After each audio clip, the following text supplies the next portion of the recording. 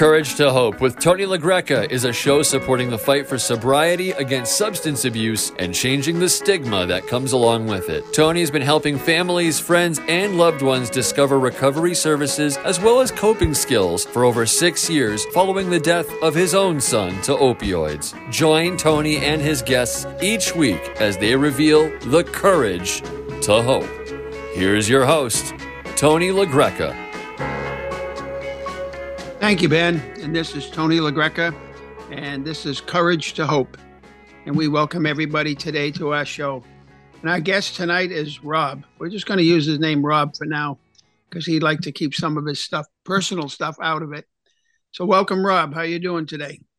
I'm doing great, Tony. Thanks for asking. Rob and I know each other indirectly through another source and also soon to be knowing each other through baseball.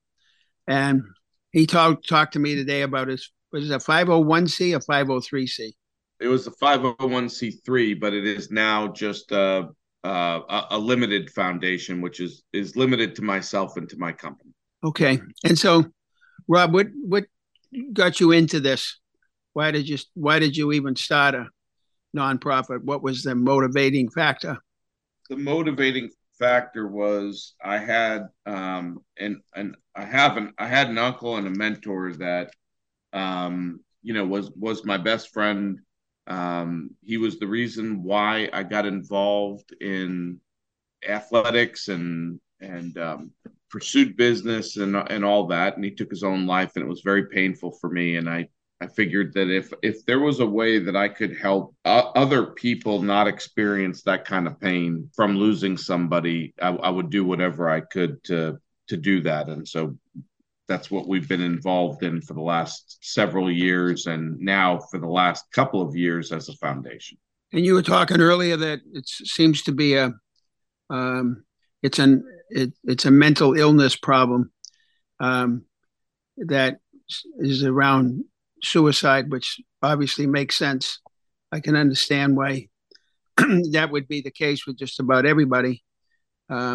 You want to elaborate on that, or what you know about that? I will elaborate. I think there's just so many varying degrees, and those of us who are not in the mental health field as professionals, right? What is the best source of finding information? Education, self-educating, having conversations like this with people who have been through similar experiences. And then I think, like all great efforts, like I've done in business over the last 20 years, the best word I can use is collaboration. Find people that have like interests, in this particular case, helping people, right? That might be in pain or have suicidal thoughts or have had other members of their families who have taken their own lives. Figure out how to be a resource for them in whatever way you can. Correct. And who have you collaborated with, and where direction have you gone on that? Mostly so far, we have collaborated with athletes, musicians, and artists, which is kind of our mission statement. We've collaborated to promote mental health awareness, and support each other with kindness and respect. And we have not worked with any groups that I, again, would say particularly because it would kind of give away my identity, but they've been in the baseball world and in the sports world primarily. But we also work with musicians and other right-brained people like artists, dance choreographers, or people that paint. Or we feel like there is a very direct correlation with people who are right-brained, and we call them creatives, and people that take their own lives or think about taking their own lives. So those are the people that I usually work with.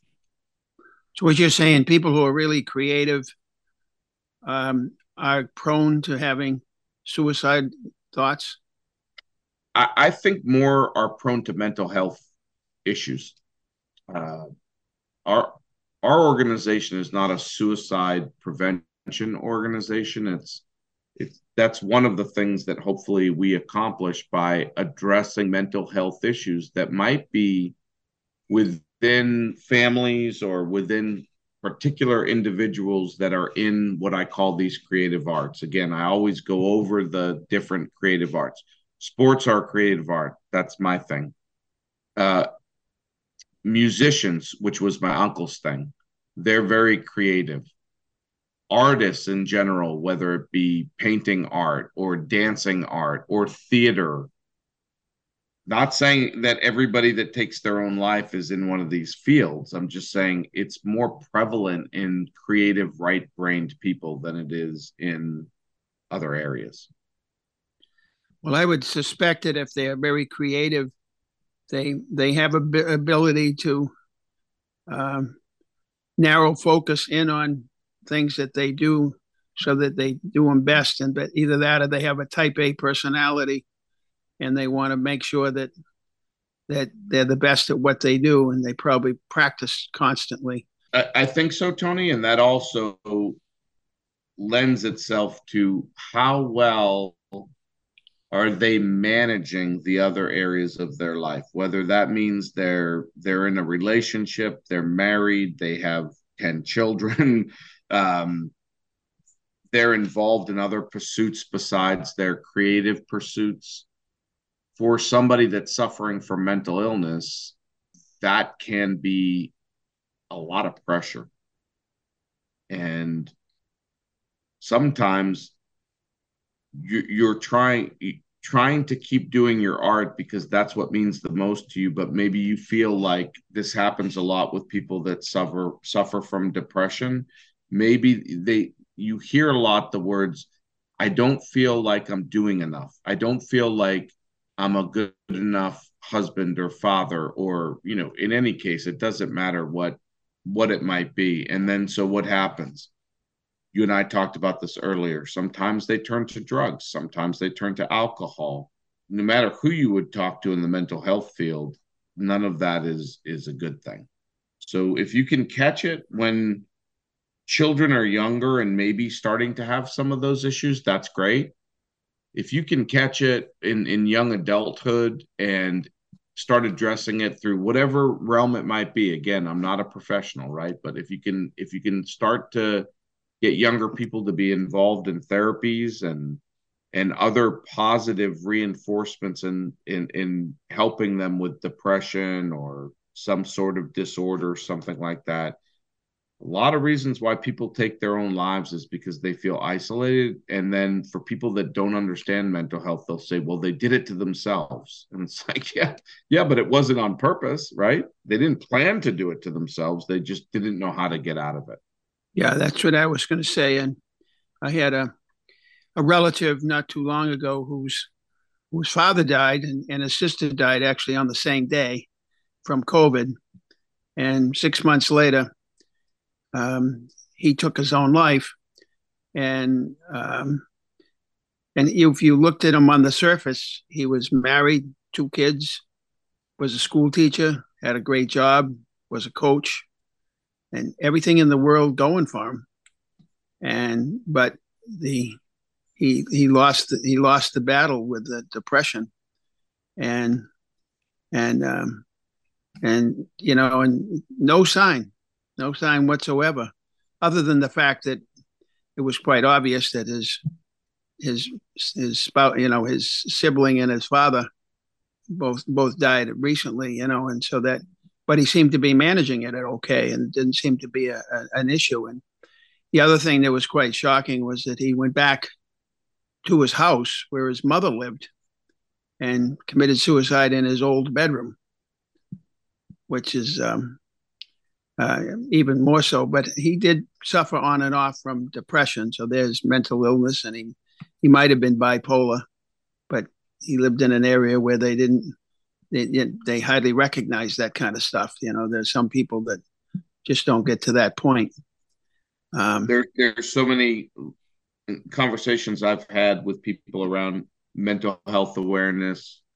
It doesn't always come back to suicide, but even mental health challenges, people that suffer from something. It doesn't matter whether it's Italian, Irish, of course, in Boston, that's what we see a lot of, right? Portuguese, Armenian, Turkish, whatever it is. Every kind of people has struggles with mental illness, but there are very few that even to this day feel comfortable talking about it or being proactive about it. And to me, that's very sad, and I really think it needs to change. Again, the primary people that we're exposed to through our businesses are people that are mostly musicians and athletes, and again, a lot of actors and actresses and things like that. But it can be in any field for sure. Just that's kind of what we see, is that there are a lot of creatives that suffer and they can't find their way out. Yeah, and I think even if you go back into history, the creatives, as you use that term, um, we'll see a lot of the real famous painters and artists have all Right. been suffered something and ended up in taking their own life. Tony, think about the musicians. Think about the Lots of them. musicians. Yeah, plenty, and a lot that we don't know about that masked it with alcohol and drugs, and it didn't make their lives better. They were tortured souls, but maybe didn't know as much because they self-medicated, and that happens, as you know, with a lot of people that suffer from mental illness. They Well, self-medicate. that and I mean, one of the biggest areas we see today is the military. I think it's gone down from 23 or 24 a day to 19 a day of veterans who commit suicide. And a lot of them came back from Afghanistan addicted to opioids. And they realized some of them, their lives, we don't take enough good care of our veterans to make sure that they are getting the treatment that they need. That's in my opinion. Right. We have a big problem with once they get addicted to opioids, it's a very, very difficult drug to come off of. And you need medical assisted treatment like Suboxone and that sort of thing. And, but when people get dope sick, that's when they're really, and they feel there's no way out. That's what I would believe is when suicide comes into play. And I've seen it over and over and over again. So um, and the problem, of course, if you attempt to take your life and you're successful, there's no turning back. It's like, that's it. You know, not everybody really thinks they want to die, but they do anyway because of what they've done. Now, what is your organization like? How do you go out and approach others to do this aid? We don't right now. We sort of let things kind of come to us. What does that I mean?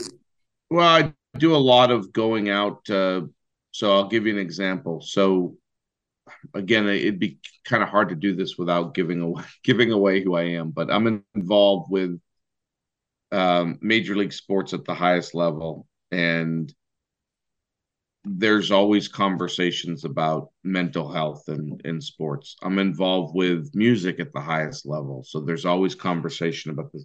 So we talk about within that context, how can we help the individual? What are the resources that we can help them with? And how do we go about connecting? So this is just the Zorian Foundation is just the way that I do it. And I just said the name out loud. So it kind of gives away who I am. But Zorian Foundation is me. And so it's through my network of people that I've met over the not only the 20 years of entrepreneurship, but really through all of my playing days and all of my affiliations with music and artists and things like that over the course of my life. And we just do things like this, Tony. We have conversations, people that are in,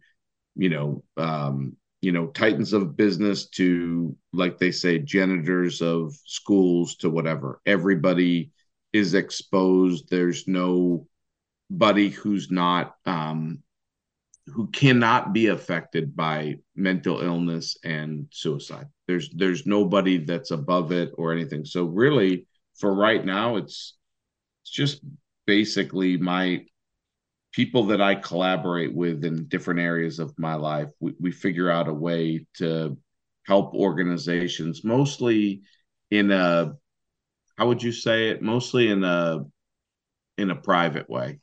Yeah. So, I mean, do you actually counsel the individual, or do you I counsel the personally people they no, work they I work for? personally so I personally would counsel somebody, right? To the point of helping them to find, if they need it, right, to personally find something. So I'll give you an example. If I have a minor league player or college player that I really feel like is suffering, I'll reach out, talk to them about things that are bothering them, ask them if they've ever had, any ideas or thoughts of suicide, um, because that's something that I never had the chance to ask my uncle. I wasn't mature enough, maybe at the time. I wasn't educated enough at the time. I knew he suffered, but I didn't know how badly he suffered. So now, what does it hurt to have a conversation? Have a conversation with that person. If they say, yes, I've had suicidal thoughts or this and that. I have people, again, not as part of the organization, people that I know that are mental health professionals, and I can, have a conversation with them about what's the best way to help them. Most of them will say they need to find a counselor in their area. And then that way I can help them. I can do some research and talk to people like you or somebody else and say, okay, this person lives in Cohasset. Is there a mental health professional that I can connect them with that might be a good resource for them? Something along I those see. lines. Um, We're not raising money. We're not raising money. We're not. We're trying to raise awareness, but in a way that is, um, not. There's a word for it, and I'm going to find it, Tony. It means private, but discreet, right? okay. Discretion is huge in this industry. Nobody wants to be known as the crazy dude or the crazy gal or the person that can't keep their stuff together, because that's the first thing, that's the stigma in the first place, and why we lose so many people that we love, because they're so proud and they don't want to ask for help. So if you offer it for them and say, hey, listen, I'm here, it's not just going to be me. We're going to work with people to find out what you need, because you know what? We want you here. We need you in this world. We want you in this world. And ultimately, I think you really want to be here too. It's just sometimes you have moments of despair, that there's been plenty of people that have had thoughts of taking their own life that have not gone through with it. Thank God. Yes. Okay. What else was I going to ask you? When you're talking to let's say a baseball player, and sometimes somebody who's the star of their high school team, and they get into college and they get drafted, and now they're in the minor league system.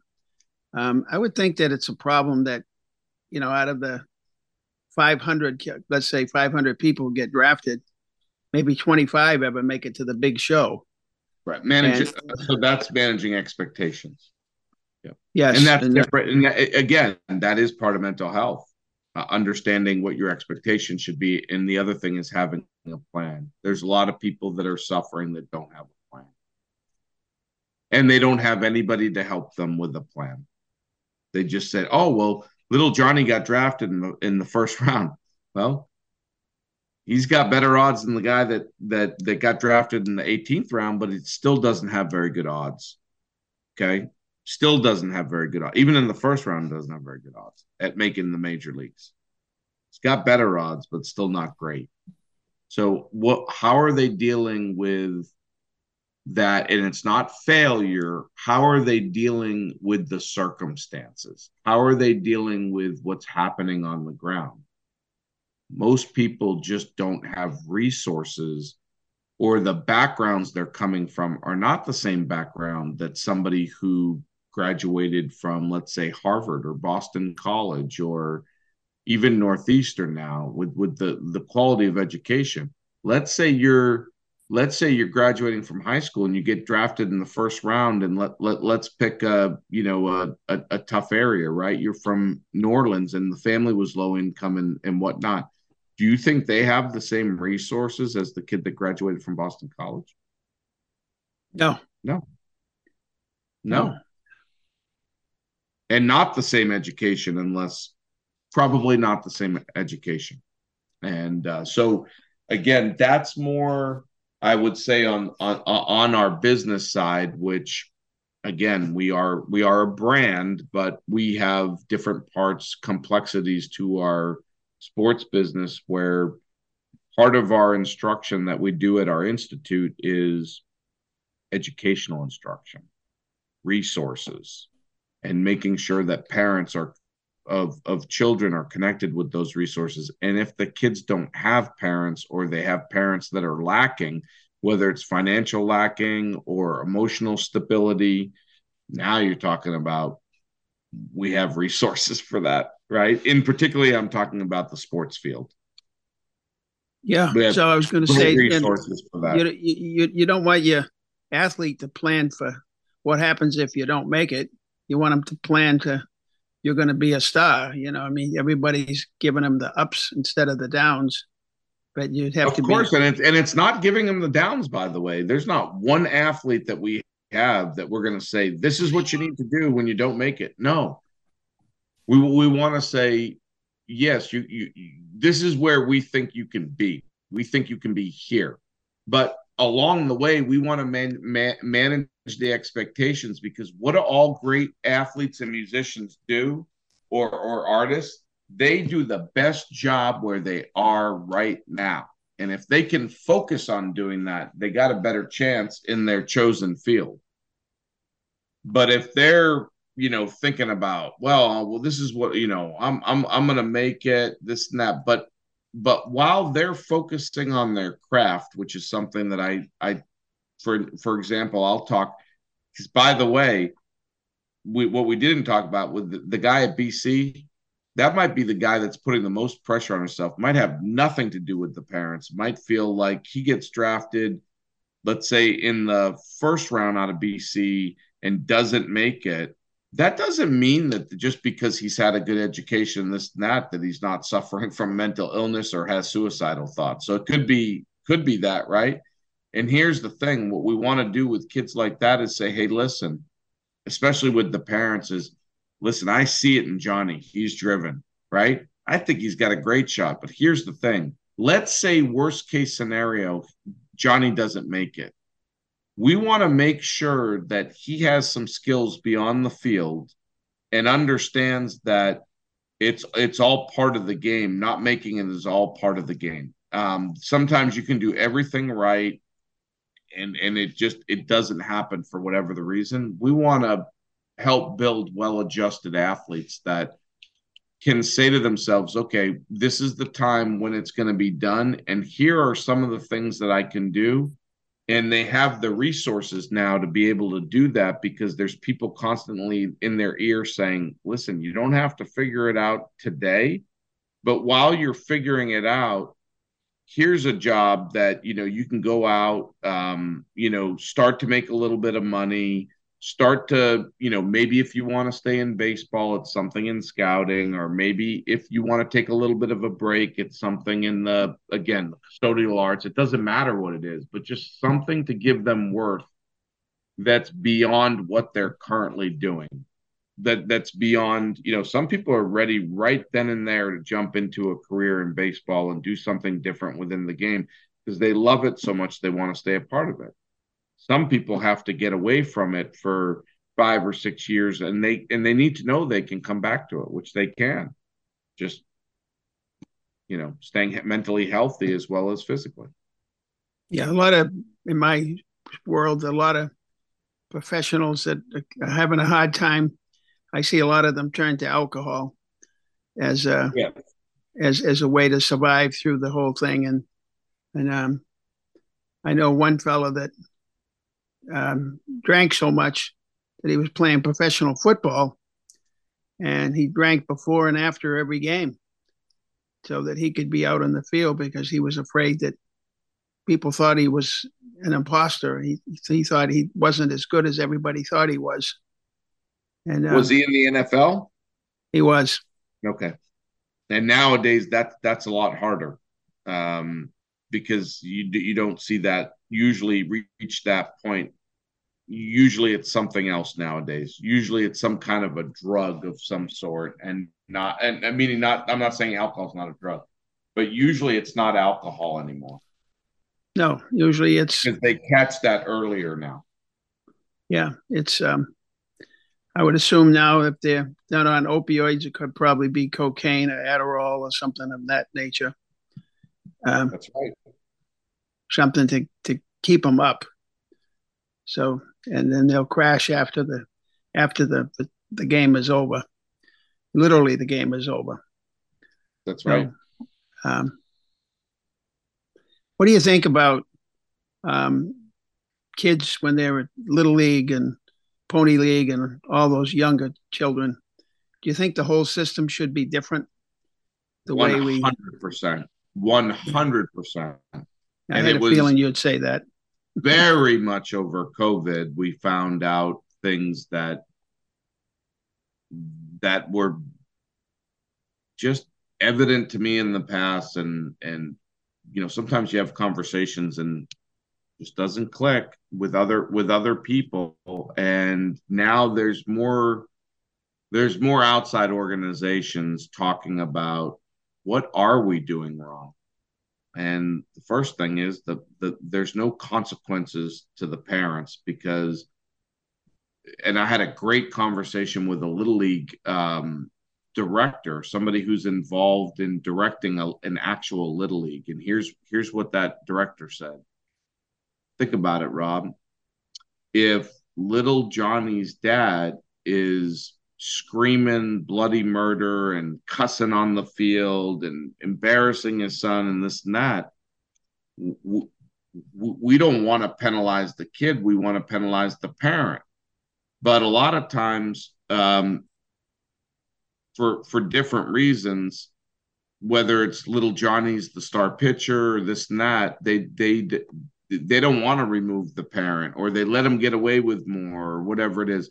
Then there are people that do want to penalize the kid, because that's the only way they can get the parent to stop. And there could be something where, little Johnny's, thing, walks, yells, screams something out. And, again, little Johnny has to come out for an inning.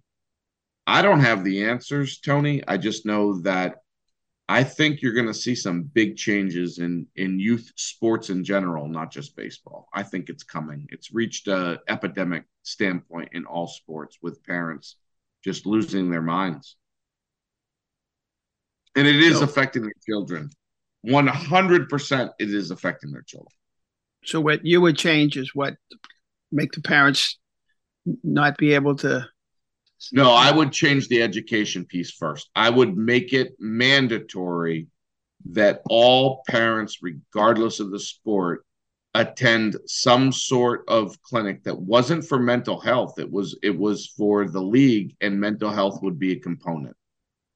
And teach them how critical it is that even if you suffer from problems, please don't bring it to the field so that everybody else sees it. Like, get help on your own, or whatever it might be. I'm not saying to be cruel about it. I'm just saying there's got to be consequences for behavior, so that the kids learn that if you act like this, if your parents act like that, that's not the norm. It's not normal. It shouldn't be accepted. And we're living in a period of time, unfortunately, and I'm not political, but in our country right now, we're living through the worst ever epidemic of non-accountability, of not being accountable. And we see it at the highest levels of everything, right? Government, business, sports, music, two different sets of rules. Can't be two different sets of rules, Tony. It can't be. Yeah, I know exactly what you're saying. And of course, the person that I think in these amateur sports, the person that needs the most education is the coach. Because if the coach is out of control, then the parents will go right along with it. You got to make sure you recruit good coaches, people that know the game. So I guess that's the other thing, right? That's the other problem. These are volunteer positions. Yes. And there are lack of volunteers. So the people that are stepping forward and doing the quote unquote volunteer jobs are not, again, hate to say it like this and be so blunt, but they're just not good human beings. They're not good human beings. Yeah, so you're they're starting not in the, with the and they're wrong not thing qualified. right there. Right. No, they're They're not not qualified. Before, you didn't have to be, meaning my little league coaches were not baseball coaches. They were dads. So I guess what we're saying is these guys aren't qualified dads. Well, yeah. Well, again, They're not qualified fathers. They're not qualified teachers. And that, back when you were growing up and then when I was growing up, like, that was the thing, was because of the sense of community, right? Baseball's a tribal game. Because of the sense of community, if little Johnny's dad was crazy, Tony was going to go over there and tell little Johnny's dad, "Hey, you know what? I don't want you to embarrass your kid." Who's going to do that now? you probably get being, punched in the head if you do it now. right. It's not a conversation that people are having. I was coaching one of my son's teams, and just happened to be Cal Ripken.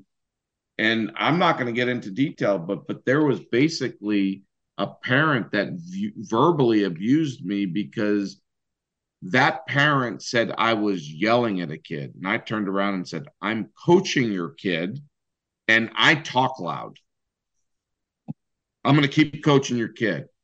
After the game, if you want to take your kid and you don't want to bring him back, that's your decision. But I'm going to keep coaching him, just like I coach my son and everybody else's kid. So what makes you special?" Right? And that's the problem, is these people are not, again, they're not educated family people. They're not educated parents. Again, I'm not going to say it's just dads, because some of the moms are worse than anybody. It's not, it's not a particular sex. It's not a particular race.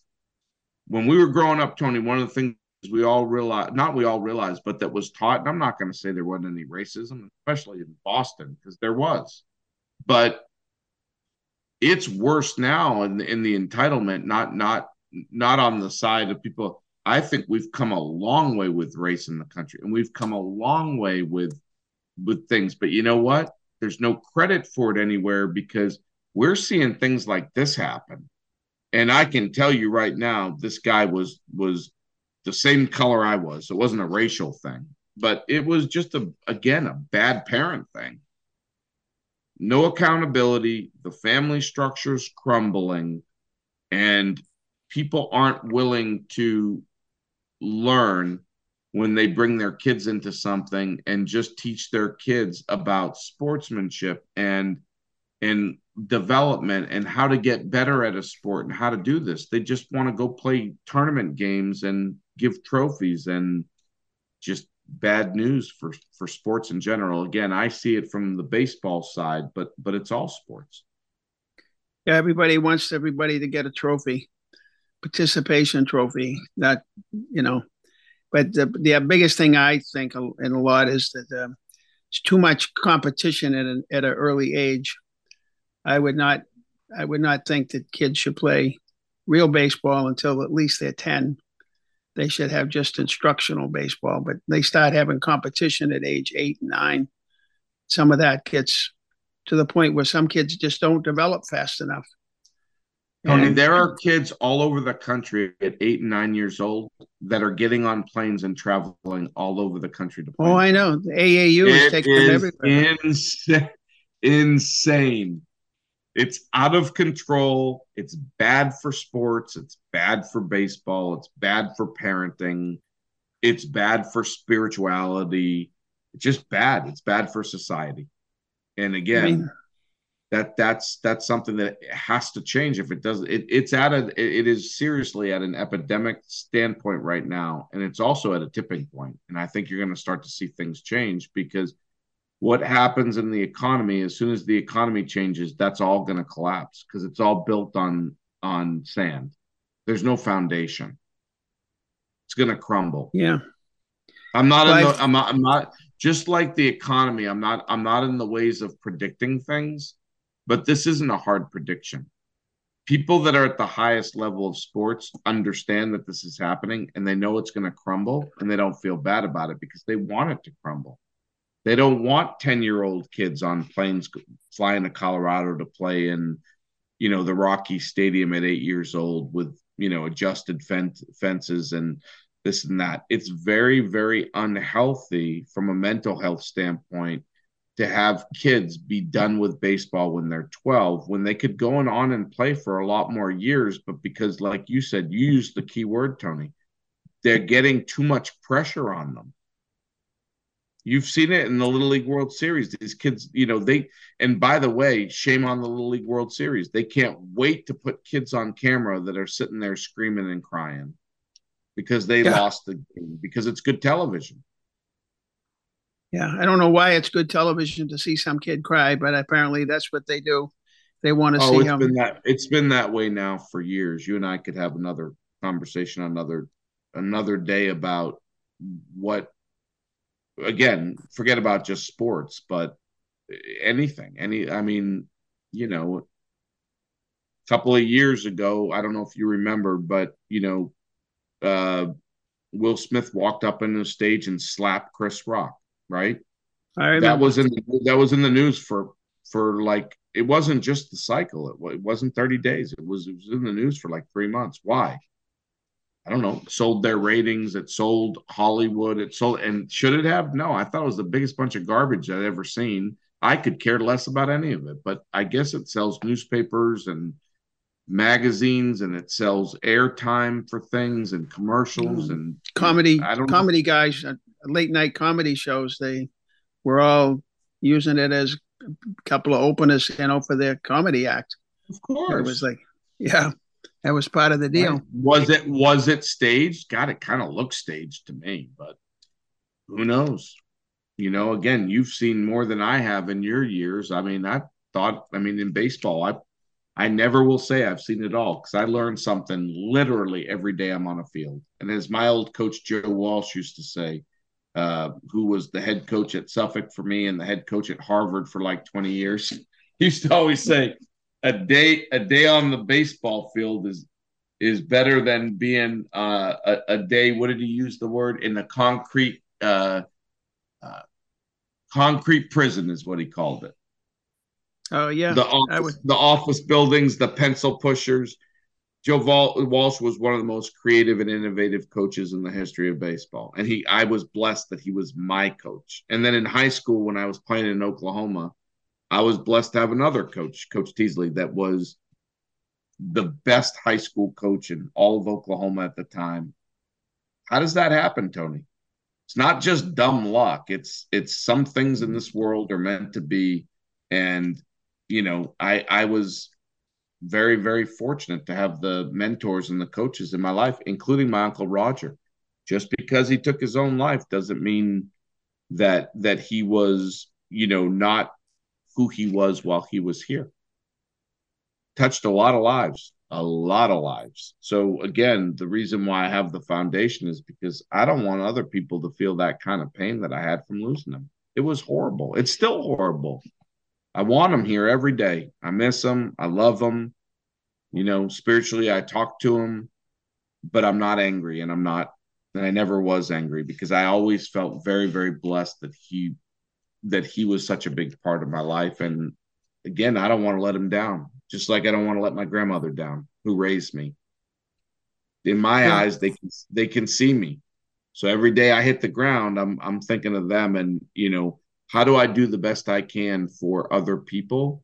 Because kindness is the most important thing in this world. If you can show somebody else kindness, especially strangers, in my humble opinion, you're doing God's work. Not everybody is going to feel that way. And again, I don't push my own agenda and that's who Rob Zorian is as a person. That's me. I'm spiritual. I believe that there's, bigger things on earth than whether my guy hits a home run tonight. Bigger things on this than that. Well, my other show, when I ended, I always tell everybody that what the world needs now is more hugs. People hug each other a little bit more, and 15 seconds long, 20-second hugs, that you'd be amazed at the effect that it has on people, and you don't even know really what's going on in their mind, but how much it that helps them get through the next couple of hours. There's a reason why we met, sir. There's a reason why we met. I feel the same way. You hold on to somebody for 15 seconds and you could change their life. That's right. You know, I don't mean, you know, if it's somebody you don't know that well, obviously ask them, you know, but I was in that sounds more like so I'll tell you something funny. All my years in Boston, right? That would be more on the Irish side than the Italian or Armenian side, right? Am I right? Oh yeah, Italians would hug everybody. Armenians too. Yeah. Yeah. Oh yeah. So that's that Mediterranean blood, but the Irish, as I know, and I say that very lovingly, because one of my best friends is a Murray and another one is a Dunn. You know, you don't hug them. You shake hands. but that's all right. I did again. I don't think it's as much that necessarily the act as it is that feeling that because you care, because you are available emotionally to somebody, it can change their life no matter what nationality they are, where they come from, or like I said, the color of their skin or their gender. If they know that you're their person and you care about them, you love them, then you know, I think you can, not you personally, meaning you collectively, can change people's lives. And the biggest thing in that is hope, right? Hope. That's right. Hope. People that suffer they want to feel hopeful, and one person can change that life by saying that there's always, you know, there's always a sunny day ahead. There's always a hopeful day ahead until there's not. And you've said it a couple times today already. Until there's not. If you're not here, we can't change it. That's right. We can. You know? But I was going to say that another big factor is if you think somebody is hurting, is listening to what they say and stay in the moment with that person, have that conversation with them on the same level and pay attention to what they're saying. Don't try to think ahead of them. Just listen deeply and listen to what is on their mind and understand it. Don't try to correct it or change it quickly. Just listen to it and see where they're coming from. And I think that's another big factor. And I've had to learn that because you talked about type A personalities. You talk to people that know me. It isn't A, it's A plus. Yeah, wanting to get things done. So yes, that part of allowing yourself to hear, not reacting, taking it in. And again, that's why I started what I started, because I know I couldn't do that by myself. I have to have resources that I can say, okay, you know, John, I got that all. I heard it. We talked. Like, I'm just fast forwarding and saying, okay, but if we did all of that now, you might say you're feeling better, but would you mind if I brought in my friend, you know, Tony or whoever it might be, to have another conversation tomorrow about maybe some actionable items that we can do that are ensuring that that we're moving in a positive direction, and that, you know, hopefully if you go back a little bit, you're not going back deep into despair or whatever. And some people might say, hey, I'm good, I don't want any more help. But like you said, you can listen. You can still be there to listen. Yeah, I was always taught in school that when the suicide training is, ask them if they have a plan. That's most important. You know, if they think about, oh, I'm going to commit suicide or I'm going to take my life, well, do you have a plan? He says, yeah, I bet I do. I have my 22 pistol right next to my bed and I'm going home to use it or something. Then now you know you really got to go jump in and get involved in, or I got a bottle of pills that I've been saving. That's something new I learned right there. That's something new right there. Now, when you said you had training, where would you said it in school? What kind of training was that? Well, it's a training for people who are grief counselors. Okay. So I'm not a grief. I'm not a counselor, but I went to the training and because I'm a grief facilitator. and I've done that. And so they have training classes. It's usually put on by, um, like Cranberry Hospice was the one that had the training class over in Taunton at the Holiday Inn. So I went to a couple of classes there, and I've gone to other classes just to learn. They have a thing called the RX Summit down in Atlanta, and it's Can you all send about me some information on that stuff, Tony? sure. And Thank in you. each course you take, you get credits. And I wasn't Thank doing it for the credits. I was doing it just so that I could be a better facilitator. When somebody told me, I said, "What's your plan?" He says, "I'm going to the Bourne Bridge and I'm going to jump." And I'm like, "Oh, you do really have a plan?" You know, Right. that's different. And if as a facilitator, if that happens, you have to call 911 right away, and you have to intercede, and you need to respond or to act. Keep them talking, keep them talking until you can get them professional help. That was what we were taught to do. It's very Okay. important. All right. And you know, so Rob, you're doing the right thing. It's like you're like a one man evangelist here, going out doing your thing.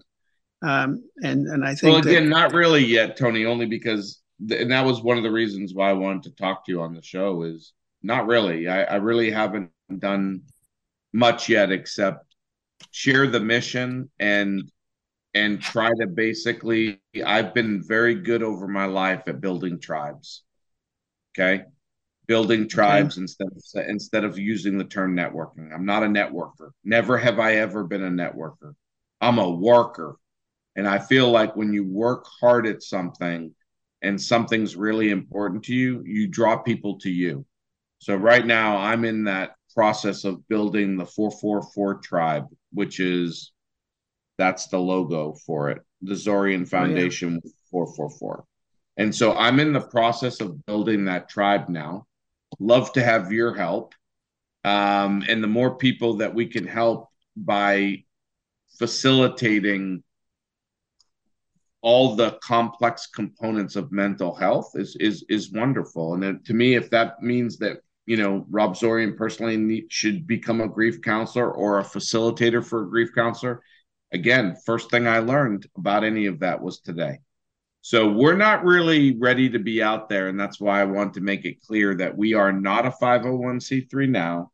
We do not raise money, but I'm really interested in collaborating with other mental health professionals or people that are in the business of helping in the mental health field.